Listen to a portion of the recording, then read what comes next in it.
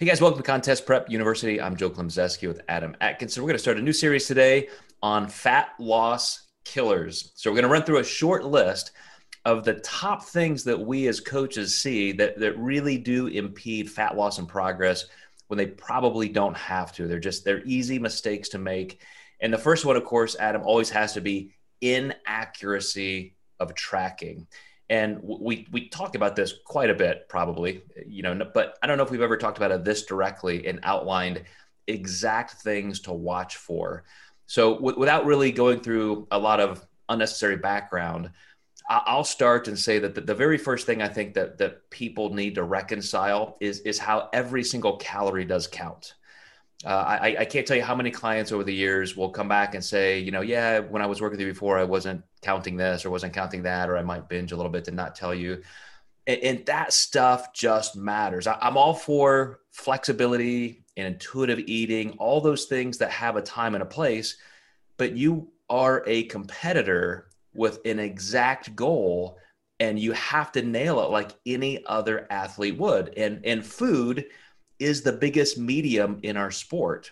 So how do you have that conversation and how do you really zero in on this direct need with your clients, Adam? Yeah, so it comes from teaching people from the start. And I know you and I both require daily meal logs upon someone starting our program. This doesn't only let us see the foods people are eating, it lets us see the measurements and also the values that they're correlating with that food. Now, I know there's MyFitnessPal and all these great apps, and I'm not opposed to moving people to those, but those apps are just so automatic that a lot of mistakes can be ingrained into that data that you just don't realize. It's, pre-programmed, bread servings, pre-programmed potato servings. It could be off. So I like to see people weighing in grams, especially if they're in contest prep, not using things like Walden Farms that have zero, caloric value on the bottle, but we know that it tastes so good that it's just a lie. So it can't be nothing. So looking at that is very important. And then explaining to clients why some of these inaccuracies happen. Why is it important to weigh a slice of bread? Well, when you look at how much bread shrinks and contracts when you cut it, even through the manufacturing process, how often do you see 20 different shapes and sizes of the heel of the bread? It's because the yeast doesn't always expand to the right amount all the time. So, your bread, if you're eating 3 or 4 slices of bread a day and you just put 1 slice of bread, that speaks a different language to me than saying 28 grams of bread. 28 grams, we're eating the same slice every time. And if you're eating it 4 times a day, we know it's 28 grams each time. The inverse of that is 1 slice. Well, I don't really know what 1 slice is because bread shrinks and contracts quite a bit.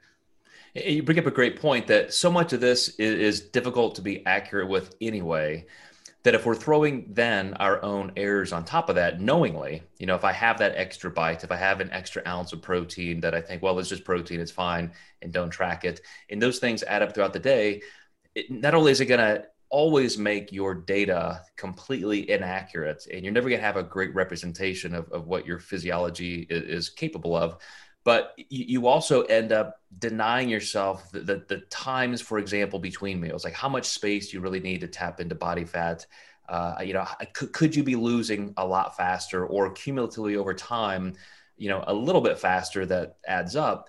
Those are the things that make a difference from somebody who has a really great experience. It's predictable. The results are consistent and boom, it's done. You move on and you improve.